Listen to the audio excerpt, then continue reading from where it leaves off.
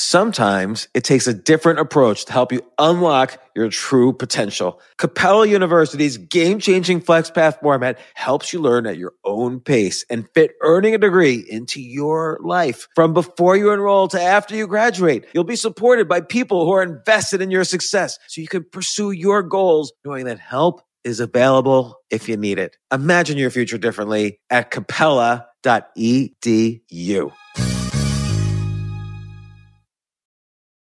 This episode is brought to you by AARP. 10 years from today, Lisa Schneider will trade in her office job to become the leader of a pack of dogs. As the owner of her own dog rescue, that is. A second act made possible by the reskilling courses Lisa's taking now with AARP to help make sure her income lives as long as she does. And she can finally run with the big dogs. And the small dogs, who just think they're big dogs. That's why the younger you are, the more you need AARP. Learn more at aarp.org/skills. This isn't your average business podcast, and he's not your average host. This is the James Altucher Show on the Choose Yourself Network. Today on the James Altucher Show. In 2002, I was dead broke. I was losing my house. I was losing everything, and I didn't know what to do. I couldn't get a job. I had been an entrepreneur in an area that was now dead. I was trying to be an investor without real professional or educational experience, so no one would hire me for that. So I really had no opportunities. Failure is really painful, and I don't recommend it for anyone. The problem is, most things that are worth it are so difficult to learn that you're inevitably going to fail at some point as you're building up a career. Every failure at every level is a learning experience. So what I try to do is say it wasn't a failure, it was an experiment. And from an experiment, it's a bit easier to rationalize, okay, now I can learn from this. It failed, what did I learn from it? Hi, everybody. It's Carolina Millán here, and I'm New York City with Mr. James Altucher. I am so honored to be here. Thank you for taking the time to speak to me. Carolina, thank you for asking me to go on the show and for coming up to where I do my podcast. We just finished the podcast, and I'm so glad that you were able to. It wasn't an inconvenience for you to come up to here. Not at all, and I want to appreciate your team as well for taking the time to coordinate with me. I know it's been... you have a busy schedule, so I feel very grateful to be here. Thank you. Busy. No? Okay. Let's talk about that then, because I've been following you for a couple of years. I read your book, The Choose Yourself Guide to Wealth. It really changed a lot of things for me in my life. I want to thank you for that book. You're welcome. What did it change? One of the main things that I was always beating myself up for was not making enough progress every day. And when I read your book and you talked about this concept of the 1% progress, like just even if it's just 1% progress that you make financially, spiritually, mentally, physically, then you're in a good place. And that made me feel great. It's so important because it compounds. Yes. And so people think like, oh no, I got to get the big deal every single day. But if you just I'll just send an email thanking somebody, or I'll study a little bit more about, interviewing, like I'll watch some good interviewers, and you just improve a little bit each day in some area of your life. I'll spend more time with my family because that'll make me happier. I'll go to the gym for a half hour. Okay, if you do these things every day, 1% a day, compounded, it doesn't equal 360% a year. It equals 3,800% a year. So you improve your skills 38 times. Whatever that means. It's hard to quantify some of these things. Yes. But just in general, the sense of it is that compounding works even for skill development and for your career and for your success. And we're all in this for the marathon and not the sprint.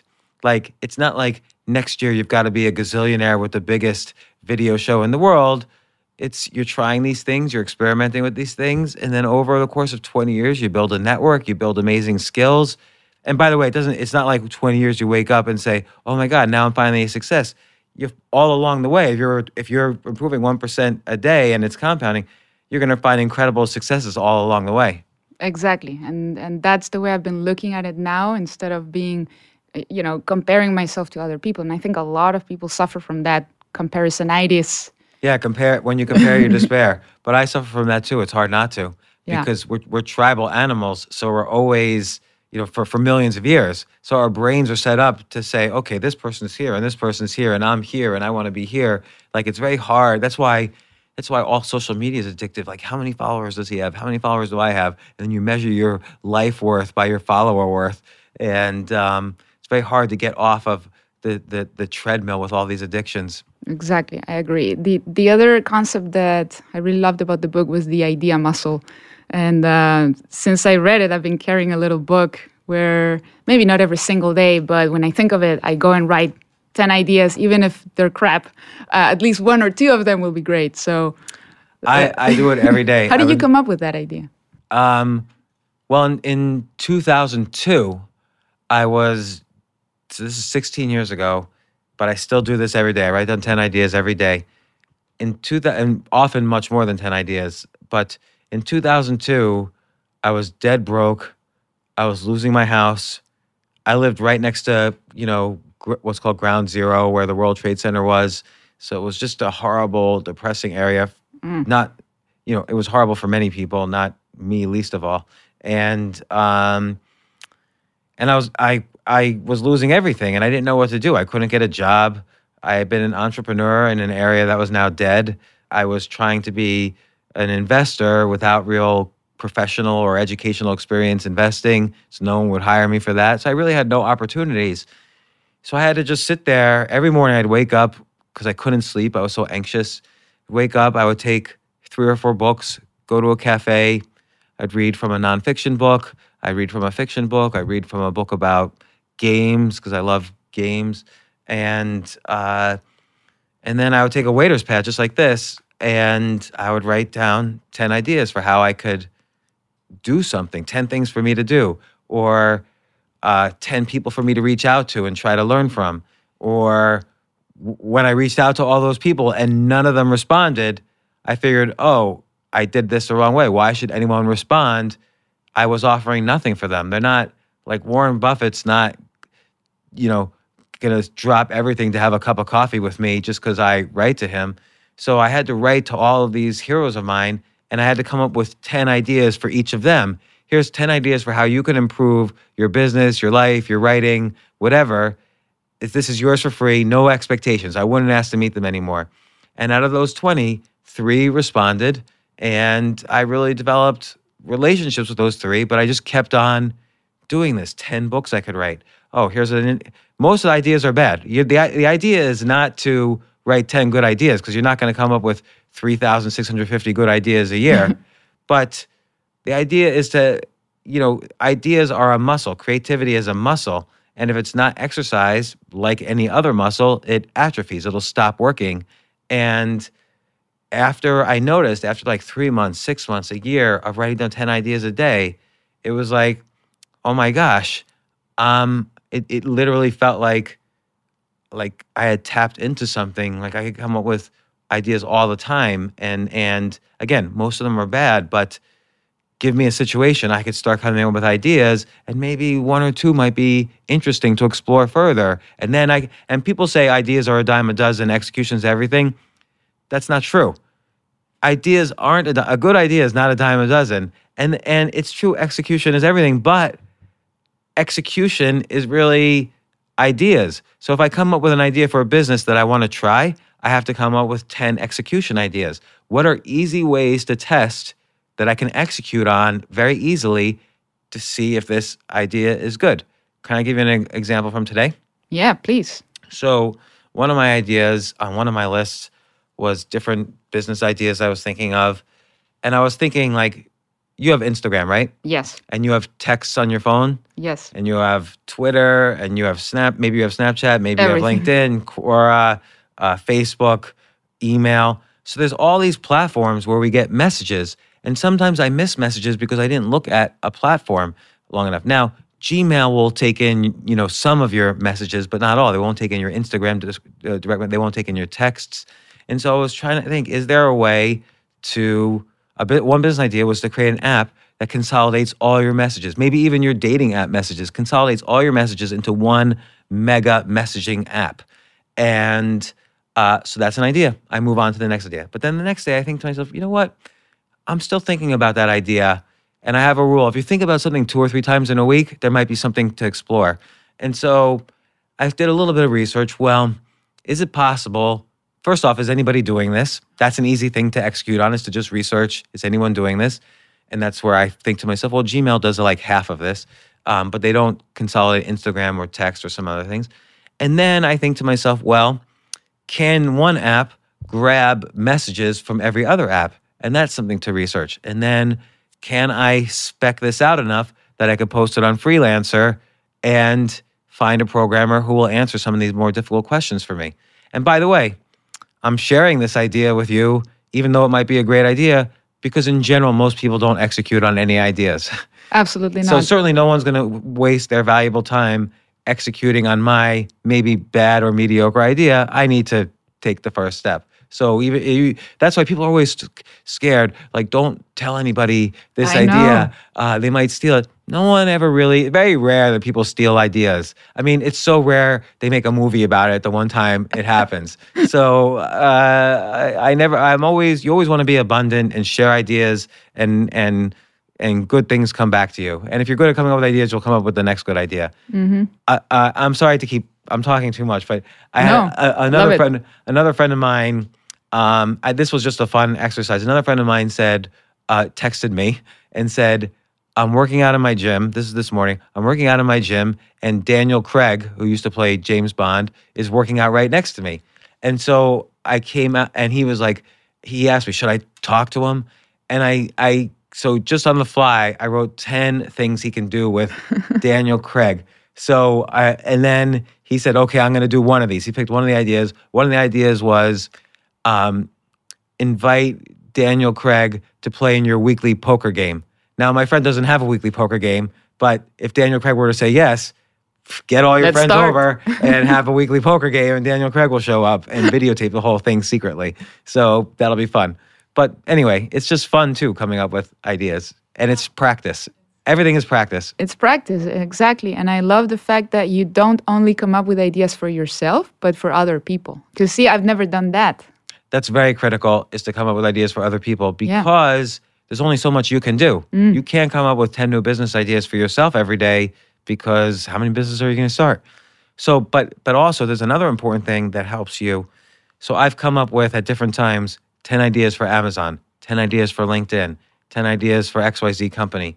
And that's gotten me, I mean, I've flown to Amazon, I've given talks at Google, I've been a consultant to LinkedIn. I've gotten so many opportunities just writing 10 ideas for other companies. And again, none of these were huge opportunities for me, but hey, it was a bucket list moment to give a talk on the Google campus and get the tour. And then that's on my resume forever. And who knows the connections that comes from that, down the road. And so coming up with 10 ideas for other companies, particularly where you have experience and you have good ideas, like you have to work hard on those ones, is very important. Yeah, I love that. I love that concept. Like I said, that really motivated me to write more of my ideas, because I was not really doing it. I was not coming up with anything new. That's how I came up with, maybe I should do a podcast, and who should I interview? 10 people, like try making lists of people, and how can I approach them so that they don't think I'm just, trying to get their attention, when I really just want to add value. So that's critical, and that's where you start coming up with 10 ideas to help people too. It's like, obviously, you came up with ways to ask me and others to be on this podcast that were smart and intelligent and added value to me. Yeah. So, and you learned how to signal who you were in a way that makes you stand out. So, because a lot of people get pitched to be here and there and everywhere, and you can't say yes to everything. Exactly, of course. Now, I know that you come up with a lot of ideas. I also know that you've started lots of businesses. How many in total now? 20? More than 20? Yeah, maybe like 19 or 20. 19 or 20. Yeah. And you also mentioned that most of them failed at some point. Horribly. What would be like, maybe not necessarily your biggest failure, but the biggest lessons you learned from those? The biggest, I mean, this is always a hard question, because I feel like there's a lot of what I call failure porn that happens. Like, people feel now I failed at a business, so now I'm really an entrepreneur or a superhero or an athlete or whatever. I failed. And so I'm going to learn from this. I'm going to come back and be a superhero or a super entrepreneur. Failure is really painful, and I don't recommend it for anyone. Like, avoid failure. If you never fail in your life, that's great. The problem is most things that are worth it are so difficult to learn that you're inevitably going to fail at some point as you're building up a career. And so, for instance, if you wanted to be an actor and you go to auditions, 99 out of 100 auditions, they'll say no. And you have to be able, maybe on the first 10, you'll sit in the car outside the audition and you'll cry. And I've heard from many actors that if I say, did you cry after your first 10 auditions? That they said no to, and all of them said yes. And but then you start to get used to the fact that things that are worth it are complicated. You want people to reject you because that means this is something that is important enough that if I actually do get good at this, I will separate myself out from 2 classes of people. So I'm going to separate myself out, or 3 classes of people. I'm going to once I get yeses from something where I got 99 out of 100 no's at first off, I'm going to separate myself out from the people who give up. So the people who give up, they're like, oh, I got 2 no's.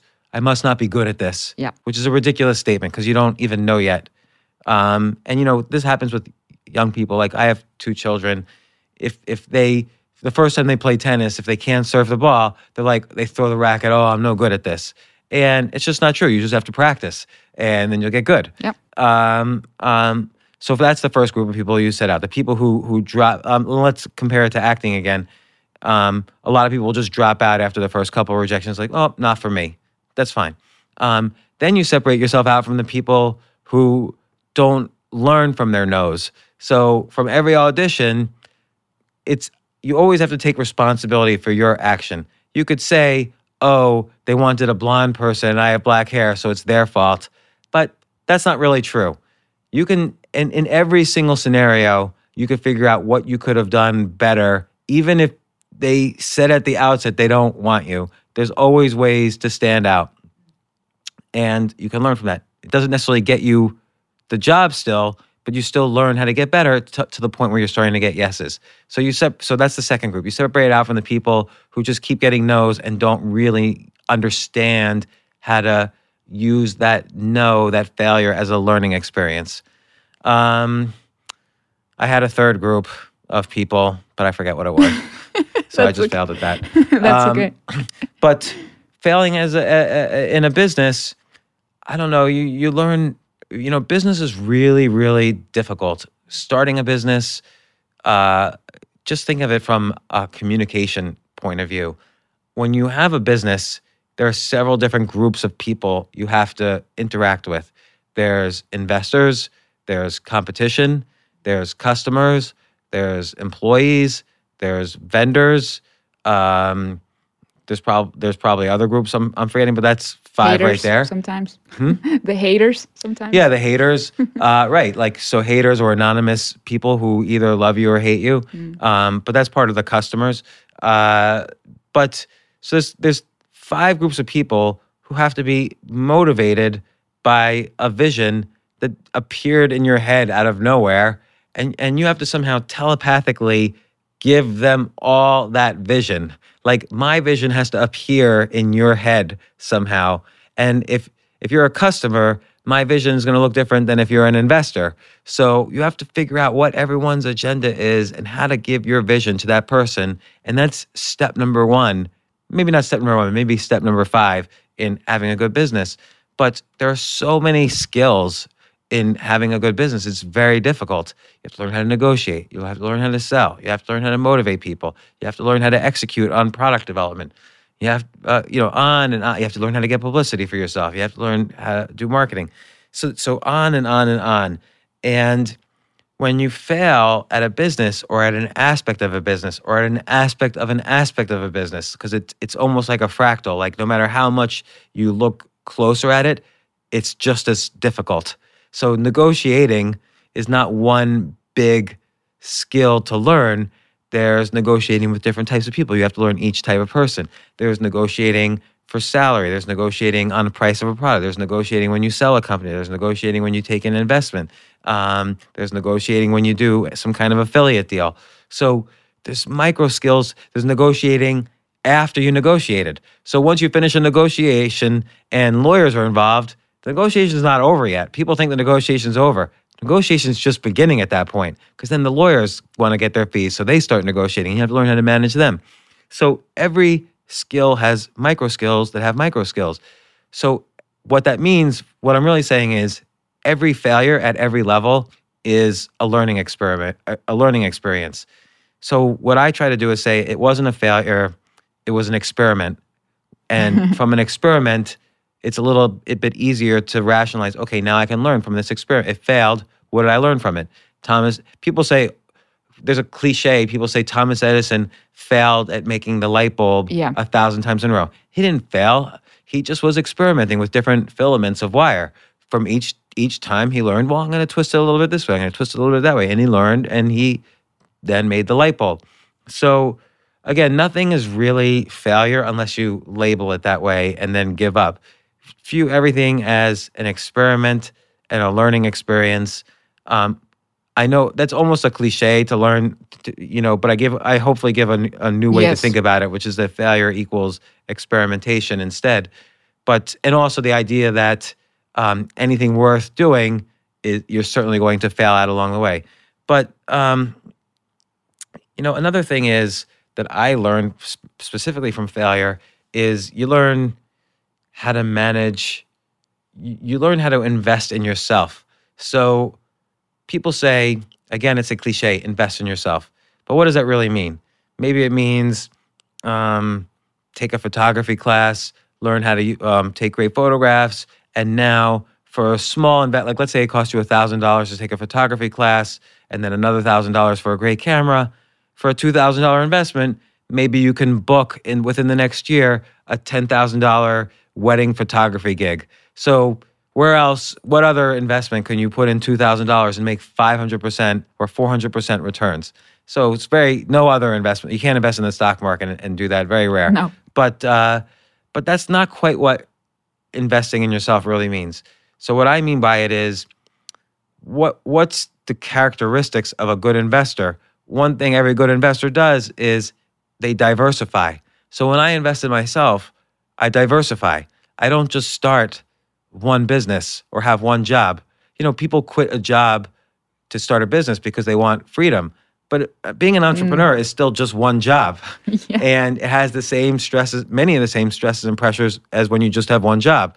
So I try to diversify across many ways of investing in myself, many completely uncorrelated streams of income, for instance, or not just streams of income, because that sounds callous, but streams of things I'm passionate about that give me pleasure, which some of them might include making money as a byproduct. So when you diversify, if one business fails, I have other businesses or ideas that I'm working on. But then you could say, well, shouldn't you focus on your business? No, not really. If you do this idea of 10 execution ideas and really make them as small and easy as possible, you could be testing out or experimenting with many different businesses at the same time, and you see which ones are the best. What's one investment you've made in yourself recently that gave you a big return? It depends what you mean. What do you mean by big return? It could be monetary, or it could be because you really enjoy it, like the examples you were giving just now. Okay. I'm gonna give an example that's long. Okay. So all my answers are long. Maybe I may try to make a fast answer. I like long answers because when I interview people and they give me like 2 sentences, I get nervous. Oh, okay. Well, so I love long answers. I'll give you a short answer and a long answer. Okay. So I'll start with the short one. So a couple of years ago, I started experimenting with stand-up comedy, going on stage and in front of a room of strangers, nobody knew who I was, and doing stand-up comedy. And it turned out to be one of the most difficult skills I've ever had to learn. And again, with any skill that's worth learning, there are micro skills And then there are micro skills to the micro skills, like I discussed with Yes. business. But every hard skill that I've learned, like I love learning. I love meta learning. So I love taking what I know about the art of learning and applying it to many fields. So I said, okay, I've learned how to do lots of things that were very difficult. I'm going to apply this meta learning to learning how to do stand-up comedy. And so I go up on stage, and everyone else has been doing it for 20 years. I've been doing it for 2 or 3 years, and about 2.5. And it's very difficult. But then what I do is I take the skills I learn from getting better at stand-up comedy, getting 1% better every day at stand-up comedy, and I'm able to apply it to other businesses and ventures I'm in that have nothing to do with stand-up comedy. So, for instance, I help run a business that has about 100 employees. So when I'm speaking to those employees and trying to impart a vision I have for success and motivation and so on, and why this could be great for everyone, it's very helpful to take things I've learned from stand-up comedy and use those things when speaking to in other completely different situations. And I don't mean just humor, although I use that, but just how do you understand who's in the crowd and who needs a little bit more of a boost and where in the crowd to focus, and how do you talk to the crowd and interact, and how do you come up with ideas on the fly, and how do you get a sense of, where to stand on the stage and how to pause and how to inflect your voice and when to do impressions, which are useful in public speaking as well as stand-up comedy. And I've used those same ideas when I'm on television. So if I do a television appearance, it's often with, let's say it's a news show. It'll have 2 anchors and then maybe 3 panel members. I might be a panel member. Well, suddenly that's my audience, the anchors and the panel members, and learning how to kind of not quite take control of the situation, because that sounds Machiavellian, but learning how to sort of influence the direction of where this discussion is going. That's what happens in stand-up comedy too. Might not use any humor at all, but there's other skills in stand-up comedy other than just humor. It's just one skill among 20 in stand-up comedy. So that was my short answer, unfortunately. My long answer is in writing.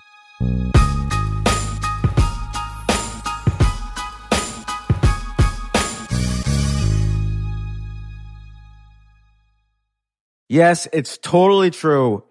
Airbnb has changed my life. If anything, they have made my life so much better. Like, I used to live in Airbnbs. I lived in over 100 or 200 different Airbnbs over a 3-year period, and I loved it. I became a really good guest of Airbnbs, and I got to know lots of hosts. So when I initially owned a house, of course, the first thing I thought was, I'm going to turn my house into an Airbnb because I travel a lot. So why leave my house unused when I can make a side income by letting others Airbnb my house or come to stay in my house as guests? And having my own Airbnb or being a host for Airbnb has allowed me to do just that. And I've met other hosts. I've actually spoken at Airbnb's host conference. I think it was in 2017.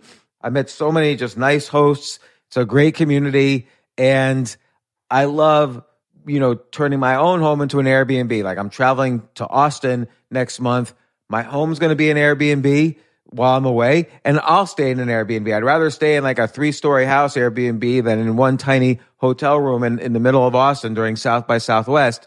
So listen, while you're away, your home could be an Airbnb. Many people host on Airbnb, but there are people who are just letting their house sit empty, who've never thought about it or didn't realize their space could be an Airbnb. Hosting can easily fit into your lifestyle and is a great way to earn some extra money. So if you have a home, but you're not always at home, then you have an Airbnb. Your home might be worth more than you think. Find out how much at airbnb.com/host.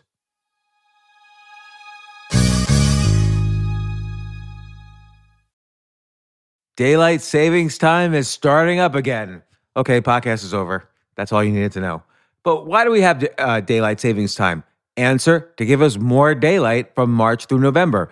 By setting your clocks forward, it may feel like there are more hours in the day. That initial, when we initially start daylight savings. But if you're hiring, it doesn't necessarily help you find qualified candidates for your roles any sooner. There's only one way to do that, ZipRecruiter. And right now you can try it for free at ZipRecruiter.com/James. ZipRecruiter works around the clock to find qualified candidates for you. Once you post your job on ZipRecruiter, they send it to 100 plus job sites so you reach more of the right people. This is such a brilliant idea for a business, and ZipRecruiter did it. So ZipRecruiter's smart technology also quickly scans thousands of resumes to identify people whose skills and experience match your job. I've used ZipRecruiter, particularly as a potential employee, and I still, to this day, get messages every day. James Altucher, would you like to apply to be VP of Entertainment at NBC or whatever? So there's just nonstop emails. Like I got 5 or 6 emails today because a year ago I signed up for ZipRecruiter. So spring forward with a new hiring partner, ZipRecruiter, and find top talent sooner. See why 4 out of 5 employers who post on ZipRecruiter get a quality candidate within the first day. Just go to this exclusive web address to try ZipRecruiter for free. ZipRecruiter.com/James. Once again, that's ZipRecruiter.com/James. ZipRecruiter, the smartest way to hire.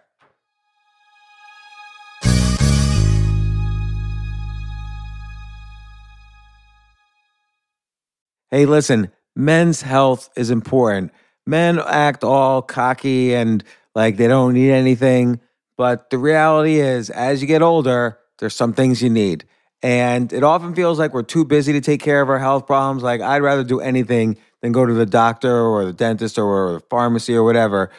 But now you don't have to waste your time if you use Hims.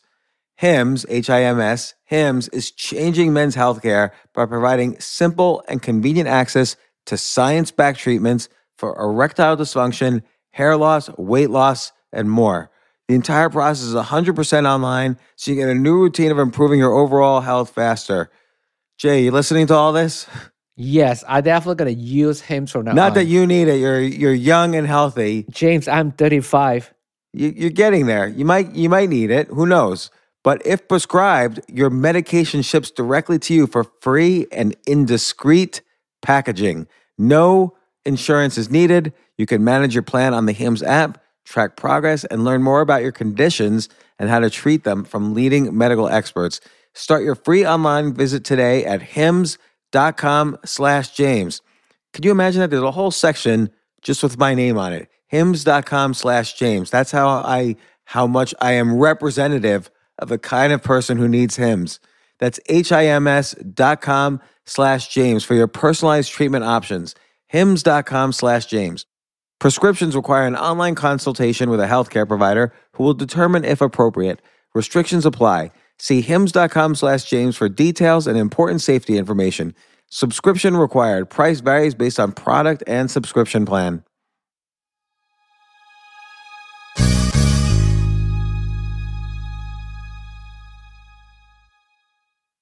So I've been writing for 26 years. Yes. The first 5 years of that, I was horrible. I wrote a lot of fiction. Nothing got published. Then I took a little break. Then I started writing again. And I started writing for newspapers, magazines. Then I wrote some books about finance. And then I was writing for the Wall Street Journal, the Financial Times, Forbes, other magazines. Then I decided, you know what? I'm tired of writing for all these other brands. I'm just going to write on my own blog and build my own email list of people who like, the email lists of people who like my writing. And I wrote about my experiences of going broke and bouncing back and how I bounced back. And I would always say, this is not self-help. It's just, this is how I did it. You could try it too. May or may not work, but this is what I did to bounce back from being depressed and broke and failing and so on. And I wrote those stories and they were popular and it built up an audience and a much bigger audience than anything I was writing for when I was writing for the Wall Street Journal and so on. People often think they need big brands to bless them, but I was just writing for my own website, my own blog. And I built up a 20 times bigger audience than when I was writing for the big brands. And by building up that email list and by building up that audience, I was able to create a business where I was able to then hire people to build products of maybe greater value to my readers and then sell those products to provide even better value to the readers. And that became a substantial business. So writing for free for years and building up and investing in myself by building up the skill of writing, which of course has 20 micro skills as well. Yeah. That helped me build a very nuts and bolts, profit-oriented business, which is very successful. I mean, we've been growing, 100 to 200% a year since we started. Amazing. Wow. I mean, maybe this year will be over 100 million in revenues. Wow. And that came all from that little blog that you started on your own. And Yeah. Yeah. And I had already been writing for many years before then to learn the skill. Of And course. I'd already published many books before then. So that's why I say if you're improving 1% a day, there's many, many successes along the way. And you might think, oh, that's all I need in success. But if you keep pushing it, it starts compounding even greater. Yes. And in all sorts of different directions. Like, writing can, move into stand-up comedy. Writing can move into business. Writing can move into product development. Writing can move into television. Yeah. Writing can move into speech making. Yes. Doing a podcast. So, because a lot of people come on my podcast because they read one of my books. So, or an article or whatever. Yes, I am on your email list, by the way, and I love your emails. And I don't really open a whole lot of emails because I get like 150 per day from all the email lists I'm on. So you do a great job at really, getting people's attention in a good way where it's interesting, it's fun to read your emails. Like you tell a story every time. I love it, and very educational at the same time. Thank you so much because I think writing has become much more democratic lately, which is a good thing. It's not, there's just a few big publishers and there's like only one major bookstore now. But writing has become much more democratic because Amazon has this great platform for self-publishing. Yeah. And look at maybe the best selling book of all time, 50 Shades of Grey. Originally, that was self-published because no publisher would touch it. Then I think Simon & Schuster said, hey, we'll republish it for you, and then it became the best-selling book of all time. But other books like The Martian and Wolf, It really is the best-selling book of all time? yeah. I didn't know that. I think there was one month when it was really popular where 1 out of 3 books sold around the world was 50 Shades of Grey. But the problem with it becoming publishing becoming so democratic, it's ultimately a very good thing. It's equivalent to the Gutenberg press 500 years ago, and now there's Amazon and self-publishing. So I view them as almost equivalent, reinventions of writing. But there's a lot of bad writers out there now, horrible, horrible writers. And people forget the art of storytelling is how humans communicated ideas for thousands, maybe even millions of years. And I think you always have to get back to what makes a good story and how to tell that story or write that story. And that's how you really communicate. I've been struggling myself to write a book for a couple of years. And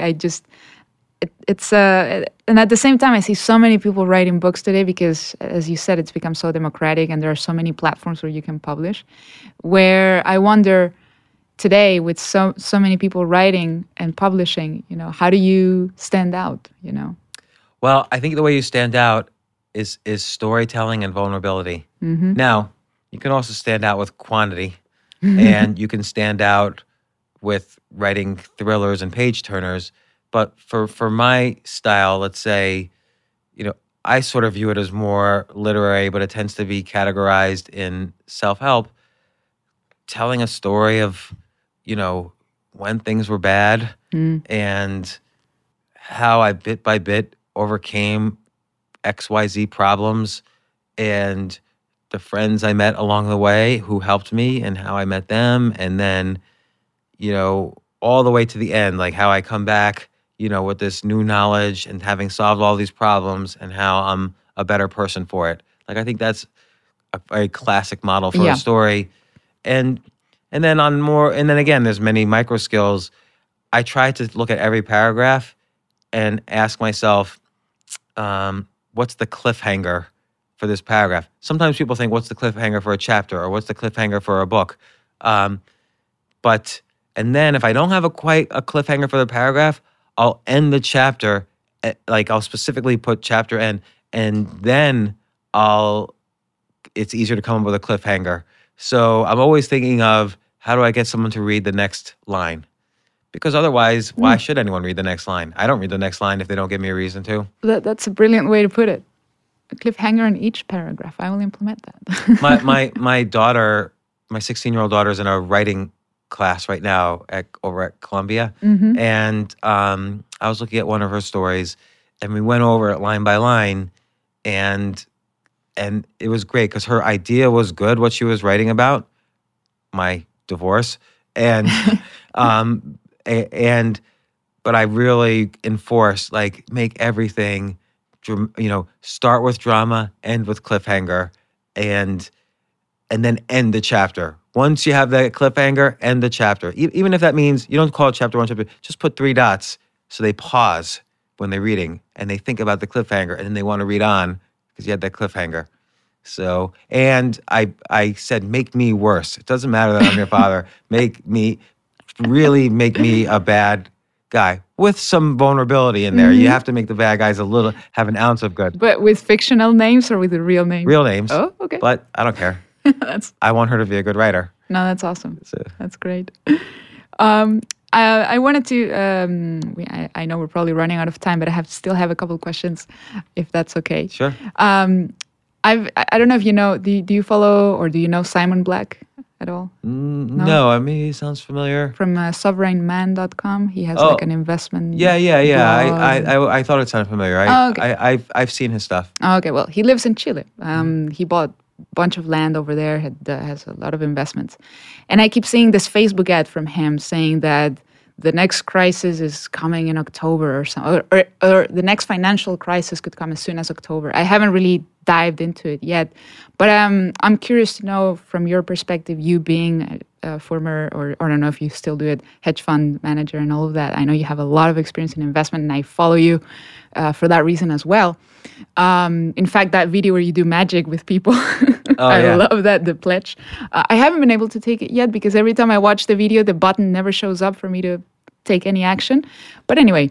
That's my fault, probably. I'll take full responsibility. Something's up with the funnel. But anyway, what do you think about what are your maybe predictions, ideas, anything you could share about where the markets are heading at this point? Sure. I have a short answer and a long answer. Oh, go for it. But I just want to comment on the ad.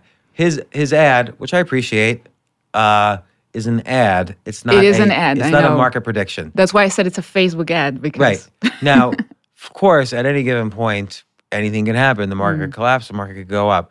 But just in terms of getting people's attention, we live in, and all respect to his ad, we live in an attention glutted world. We see ads everywhere. So if you have a product you think will help people, and I don't know him, but I know a little bit about what he does, and I think he has a good product that helps people. Yeah. If you have the intention to help people, you still have to get people's attention. Correct. And to get people's attention, you're up against all the scammers who might not have good products, and they have also not so good ads, but you kind of have to have ads that beat their ads. Yeah. So you can't just say, hey, I'm a nice guy, all those other people are bad guys, because then nobody will click on your ad. Exactly. They're only going to click on crisis in America. So, fear, this has been said, fear outweighs greed 20-1. So it's much easier to do a fear ad than a greed ad, although both tend to work. Yeah. But in terms of the markets itself, the short answer, and I'll speak from a U.S. perspective, the short answer is it doesn't matter how you stand politically. I tend to be as apolitical as possible, but I just look at what's going on economically because I'm concerned about my own money and investments and so on, and I act accordingly. Trump or the government or Congress have done two things recently that's going to create an enormous surge over the next 2 years. Mm-hmm. And I've said this before, and we're already starting to see the results of it. We had the highest growth numbers in a long time just recently. He offered a tax holiday for companies to take their money, their cash that's just sitting in bank accounts overseas, bring it over here back to the U.S., and hey, we'll turn away, we'll tax it much less than we normally would have. So it gives an incentive. You have to do it by a certain point. Right. It gives incentive for hundreds of companies to bring back $1 trillion to the U.S. And then they have to spend it. So they can't just put it in the bank account because then their growth won't be high and their stocks won't go up. So if you bring in billions of dollars, you've got to spend billions of dollars, and that goes through the economy in various ways. I won't get into the whole aspects of economics, but a $10 billion infusion of new money in the economy might create a $100 billion boost to growth, but a $1 trillion infusion is trillions of dollars. That's enormous, and growth like we've never seen before. Now, it might create problems 3, 4, 5 years from now, but for the next 2 years, we're going to see growth like we've never. It's ridiculous. It's almost irresponsible. But we're still going to see growth like we've never seen before. Second, and again, this has its good sides and its bad sides. The U.S. government just deregulated for the first time since the financial crisis all local and community banks. Now, remember, those banks used to lend out too much money, and then we had the financial crisis. Well, now they're deregulated again, so they're going to start lending out money. What happened the last time before the financial crisis? Well, a lot of money hit the economy. People bought houses, they hired furniture companies, they hired architects, and the markets soared to all-time highs in 2007. The exact same thing's going to happen again. So I think Trump's obviously laying the groundwork for a re-election campaign in 2020. I think probably by sometime next year, the Dow will hit double where it is now. And I think we have a huge surge coming. Now, in the long run, I'm not as optimistic. I think income inequality in the U.S. is going to have a bad ending, and we already see the beginnings of that bad ending too, but that's a much slower story to play out, whereas these other two things I mentioned are fast stories. The long story is depressing, but the fast stories, which is what I care about for my money right now, is very optimistic. Mm-hmm. Anything that everyday people can do to take advantage of something like that? Yeah, again, diversify investing in yourself. So, build your skills, invest in ways to build your skills, because your skills will become more valuable if you're more skilled than other people. Then be in the stock market, because the stock market's going to go straight up, and just you don't have to pick the next great big stock. Just diversify in the stock market. Yeah. I'm just giving a simple way. Yeah. And put a little bit in cryptocurrencies, because there's an enormous story there that's playing out. You don't have to put 100% of your money. Put 1% of your money. If the story plays out, you might make millions on just that. So again, diversify across many things that aren't correlated to each other, but booms will happen in the short term. And to wrap it up, I was reading your blog earlier today or yesterday. It was yesterday. You published an article that Seth Godin came again for an interview, and that you invited him to pick his brain to get some consulting from him. I thought that was brilliant. And I didn't get to watch the video yet, but I did read what you wrote under it. And you said that one idea he gave you was to do your own show. So what can we expect from your show? What's it going to be about? Yeah, so he was like, first off, I love Seth Godin. Me too. I highly encourage people to read his blog, his books, listen to his podcast. Great human being and very generous and giving person. Like, we should aspire to be like Seth Godin. But he said to me, you should do a one-man show on Broadway. And I'm like, why? Like, how? Who? Like, I had never even thought of that. And when Seth Godin gives direct advice, you have to listen. So that's on my list. So I started thinking about it. I don't want to just stand up on stage and talk. I always want to press myself to do something a little bit different. And so I was thinking I can have multiple formats in a one-man show. So meaning maybe a little bit is stand-up. Maybe a little bit is I tell a story of failure and bouncing back. Maybe a little bit is, the lights go out and then they come on, and I'm doing a one-man. I'm doing a 1-minute podcast with an extraordinarily famous person you wouldn't expect to see on stage, and then I go back to the, telling a story. I go back to the stand-up, and I keep switching through formats. And I think that would be kind of fun. Yes. I also agree with him that you should do some solo podcast episodes. Yeah, we were Yes. just talking about that because I really Yeah. want to switch up the format of the podcast too, and press on how I can improve on that. Again, it's about getting better 1% a day. Yes. So I can get better as an interviewer. We can get better in terms of guest selection. We can get better in terms of how we distribute the podcast. We can get better in terms of the format. So I can have panels. I can do one-person shows. I can have people interviewing me. So there's, you have to stretch your brain to make yourself distinguished out of the 200,000 other podcasts that are out there. That's right. I think you're doing a good job. of Thank that. you. Absolutely. And thank you again for having me on your show. Thank you. And thank you for lending me the space and your time. problem. Any projects coming up? Anything you'd like to share? Anything you're working on? Always. I Always. mean, I'm going to do a one-man show. One-man show? I have a book. Any other books? And I have a book coming out that I'm finishing soon. It has the title's okay, but it's not as financed as it seems. But it's called Think Like a Billionaire. Okay. So I've interviewed so many billionaires on my podcast and people are always curious, what makes a billionaire? Are they different? That I figured, okay, no one's written a book about this. I'll write a book about this. What makes these people different? And the book's going to come out within hopefully a week. Although I'm trying to figure out the right format to put it out in. A week from now? Well, hopefully, probably not. Oh. I got to design the cover. We have a contest on 99 designs to pick the cover, and I'll certainly self-publish it, but I might publish it first on my email list. So we're figuring that out. I'll be looking out for it. Yeah. Awesome. Thank you so much, James. Thank you. It's been a pleasure. Thanks, Carolina. Thank you.